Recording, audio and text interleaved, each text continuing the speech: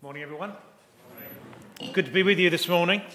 There's a large part of me that is sorely tempted to say all we need to do is take our Bibles, go out to Greenbase, sit on a rug, read it, and that'll be enough. Reflect on it and then act on it. However, we're in a new series and we're going to be looking at what it actually means to be God's people in the church. And each week we're going to be trying to incorporate three things as we meet and examine stuff together. We're going to try and think of a bit of theology and a bit of doctrine. So we're going to be using our heads. Then we're going to think about the implications for what it means in our relationships and beyond Barley Hill. So that takes us into our hearts. And then we're going to think about what it means with our practical application of what it means that we're going to do in the future with action. And that's to do with our hands. So there's a bit of head and heart, and then the challenge is go out and do a bit of handwork. Now then, I used to be an RE teacher, and I remember being part of the problem. I remember getting kids to sit down and saying, we're going to find out about the Christian church, because that was on the syllabus. We all piled into the local church and we started drawing these really boring plans of what a church looked like and try and encourage kids to remember that this was a nave and this was a chancel and this was a steeple and look at all this brass. So we brought up a whole generation of kids that understand churches as being about buildings. But the passage today, you'll see it had nothing whatsoever to say about a building. It has everything to do about the people and how we are. The very topic that we're looking at this morning goes back to the 4th century because there's a famous creed in the Christian church. It's called the Nicene Creed. And it was eventually agreed later on in the 4th century. And it's recited still in churches all around the world and up and down in this country. And Christians are invited to join in the statement, we believe in one holy, Catholic and apostolic church. One holy, Catholic and apostolic church. 4 marks of the Christian faith. And we're going to be thinking this morning on what does it mean in terms of its implications to have those 4 marks. We're going to unpack each of those 4 things, hopefully fairly briefly. One, holy, Catholic, apostolic. But the problem is, too often the church isn't those things. It's not one, it's fragmented. It's not holy, but it's corrupt. It's not Catholic, it's parochial. And it isn't apostolic, but it's modernistic. And I'm not going to say that the church doesn't need to change and ignore contemporary society. But that's our challenge. There was a man and he was shipwrecked on an island. And he'd been on that island for quite a time. And a passing ship noticed him as he waved frantically in order to be rescued. And when the rescue party eventually came onto shore, they noticed 3 buildings. And they asked him, well, what are those 3 buildings? Well, the first one is my home. And that second one, that's my church. And they said, well, what about the third one? And he said, oh, that's the church I used to go to. There are countless Christian denominations. There are thousands, probably tens of thousands. It doesn't feel like the church is just one. And moves towards unity often actually make the problem even worse because they don't reduce the number. 2 churches decide to get together and they form the new church. And then the 2 people who didn't want to be part of that church, they still keep separate. So any move to make the church one ends up actually creating even more churches. But in the eyes of God, there is one church. That emphatically doesn't mean that only one group of Christians is in the right and the rest are in error and outside the true church. What it's actually referring to is something that Augustine called the church invisible. The sum total of all of those who trust in Jesus within their hearts. And why is it the invisible church? Because actually, it's only God who really sees within our souls. So what does it mean to be one church? Hear this gospel reading.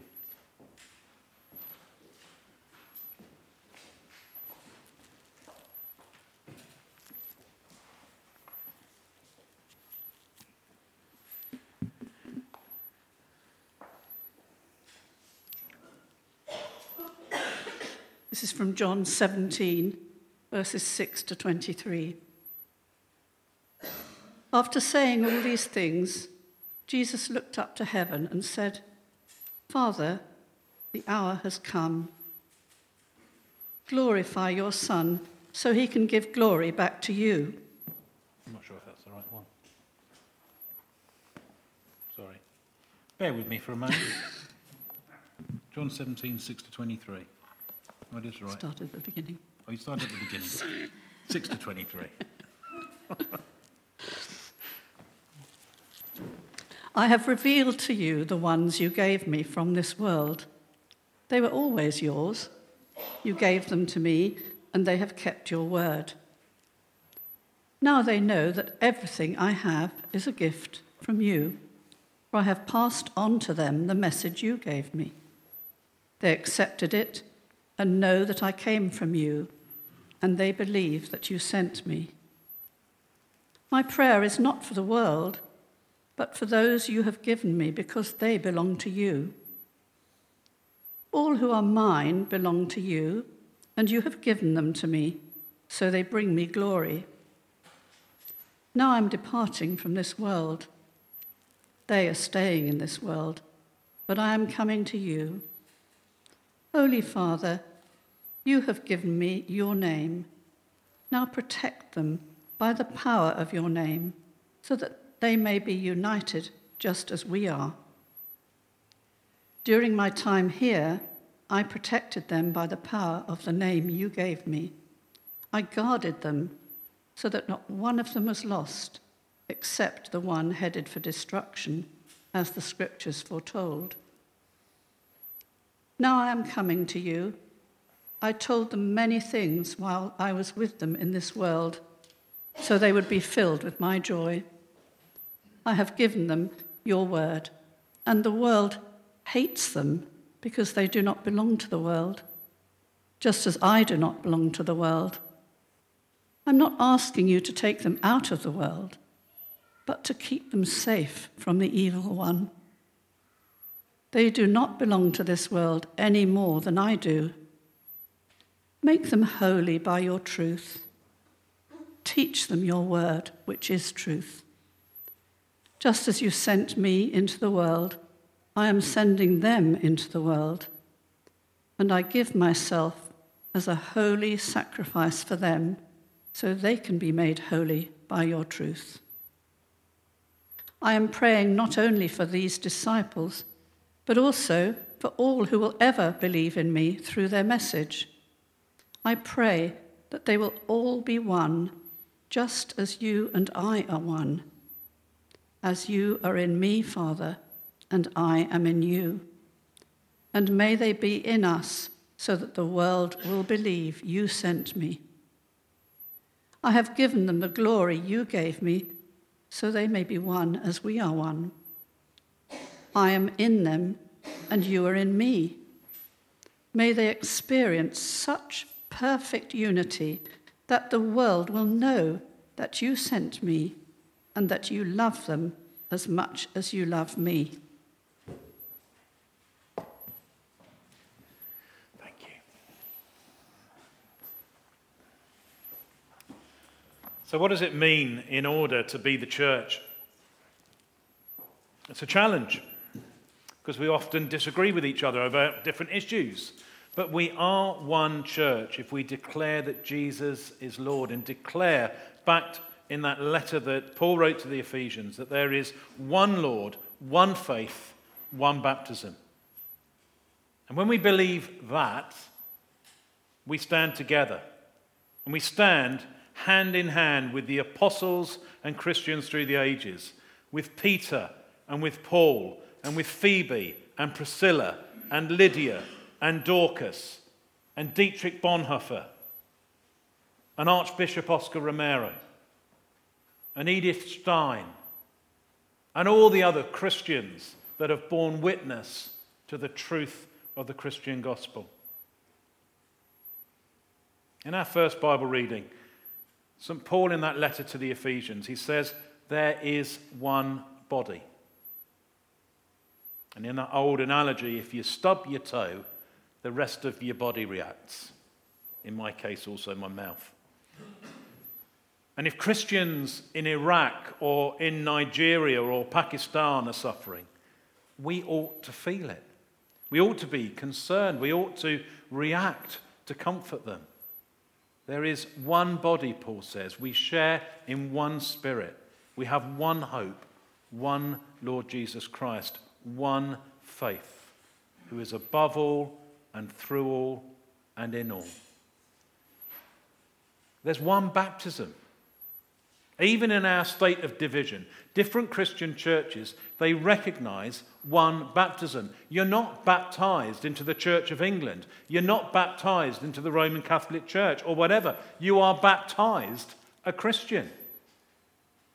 We believe into Christ when we become one in Christ.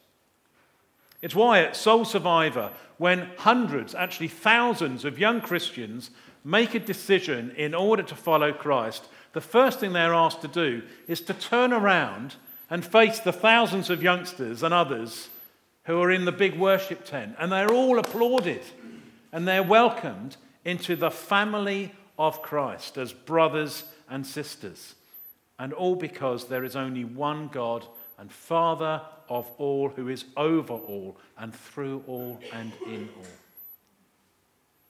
So Paul writes, make every effort to keep unity, to be one. See past the differences, love them, meet with them, care for them. And there's loads of stuff that different denominations disagree about. Social ethics, beliefs about what happens at communion, the role of women in leadership.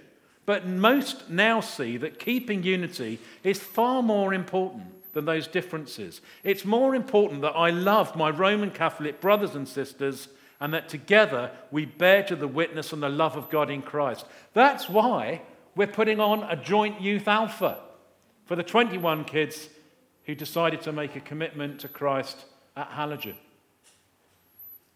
Now, I'm not saying that I agree, therefore, with everything within the Catholic Church and the status of the Pope.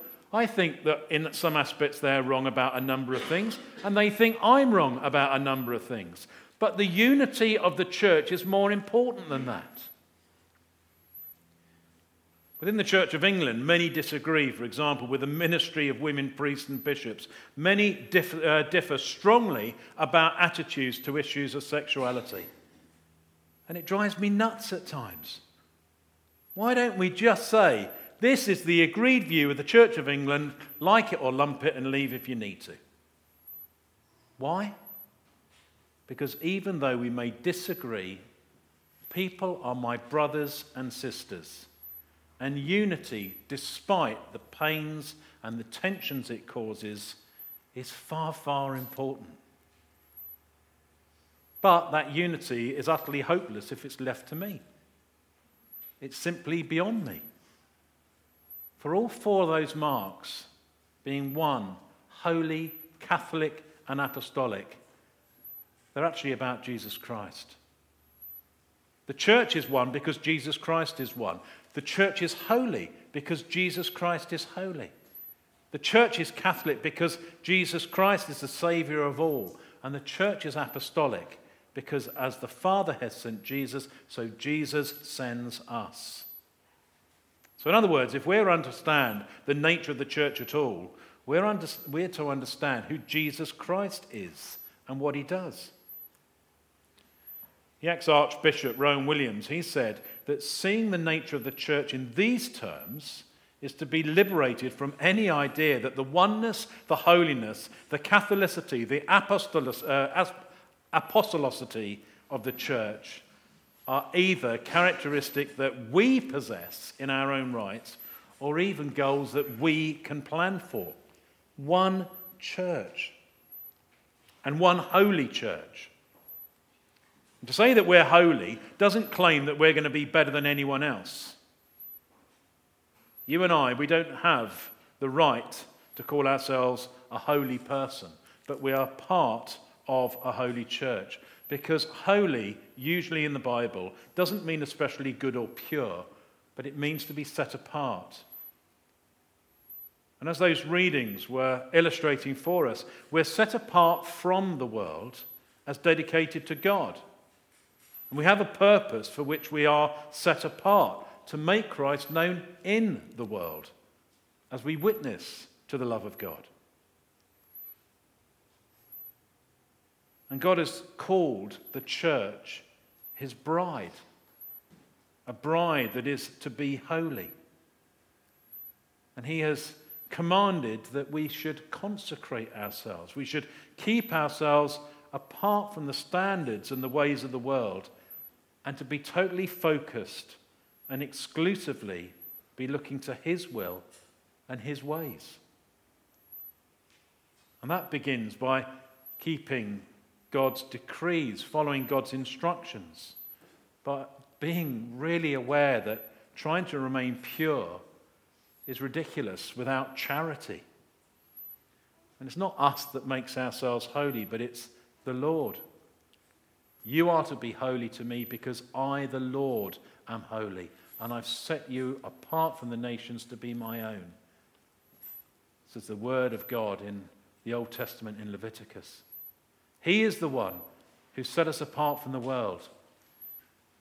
But as the writer of the Hebrews says, make every effort to live in peace with all men and be holy.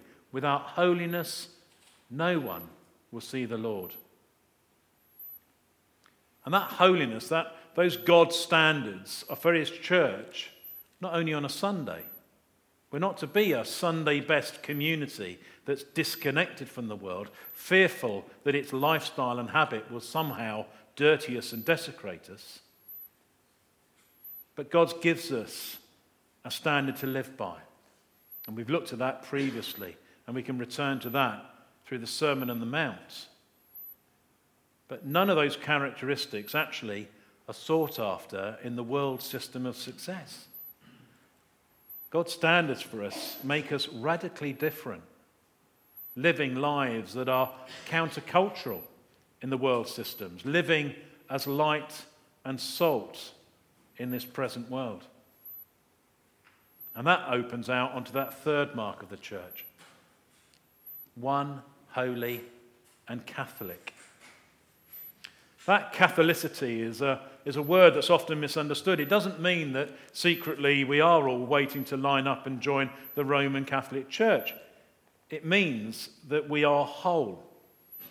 The Catholic Church is a church for the whole of the human race, not just geographically. But here on earth we fall social. We create walls. We create separations.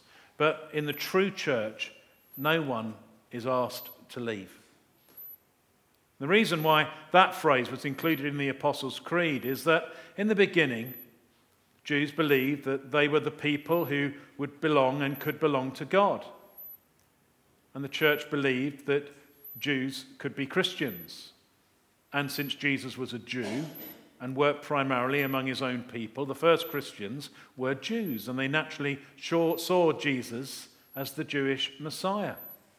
And it was a completely new idea to them to realize that Jesus died for the whole of humanity, that he is the Messiah of the whole world. The church is for every color, every race, every socio-economic or other human-created boundary. It recognizes no clan.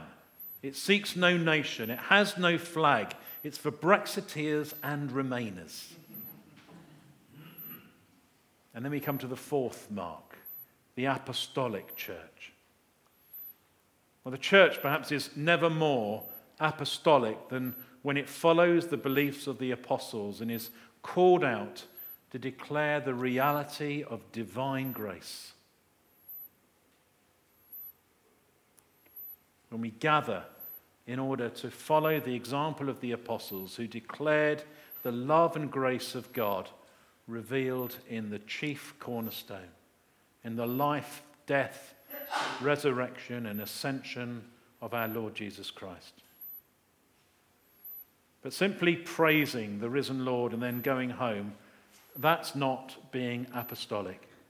Because the gift that we celebrate when we praise the risen Lord together in church is the gift now in our hands, in our mouths, in our voices to share with the world.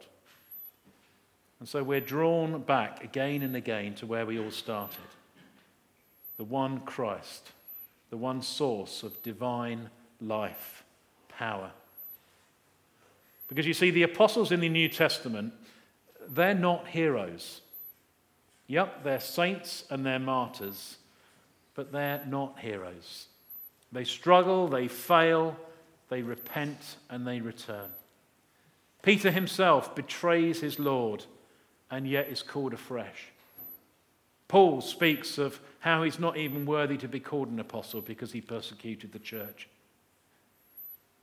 An apostolic church which continues to witness as the apostles, it's a church that's always engaged in repentance, always open to renewal, always trusting the one Lord for his faithfulness. So all I've said is an attempt in order to put before you a vision of the church so deeply focused on Jesus Christ that it finds its oneness, its holiness, its Catholicity, its being apostles, not by human endeavour, but by faithfulness to Jesus. In our gospel reading, what if we would have come across St. John, and as he lay against Jesus' shoulder at the Last Supper, I wonder what he would have said if we had interrupted and said, well, would you like, John, to explain to me something about the one holy Catholic and Apostolic Church? Well, I think John, one of the sons of thunder, he probably would have spoken pretty strongly and told us, just shut up. I'm listening to the Lord.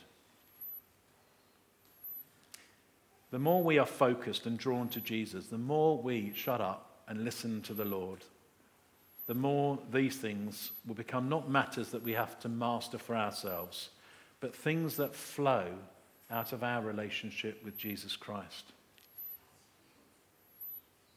So enough of the theology. We need to dwell in our hearts and then be called out in order to work with our hands.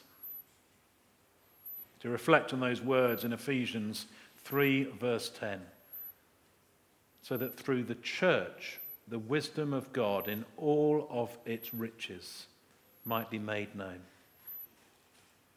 Not asking ourselves, why doesn't the church do this or do that?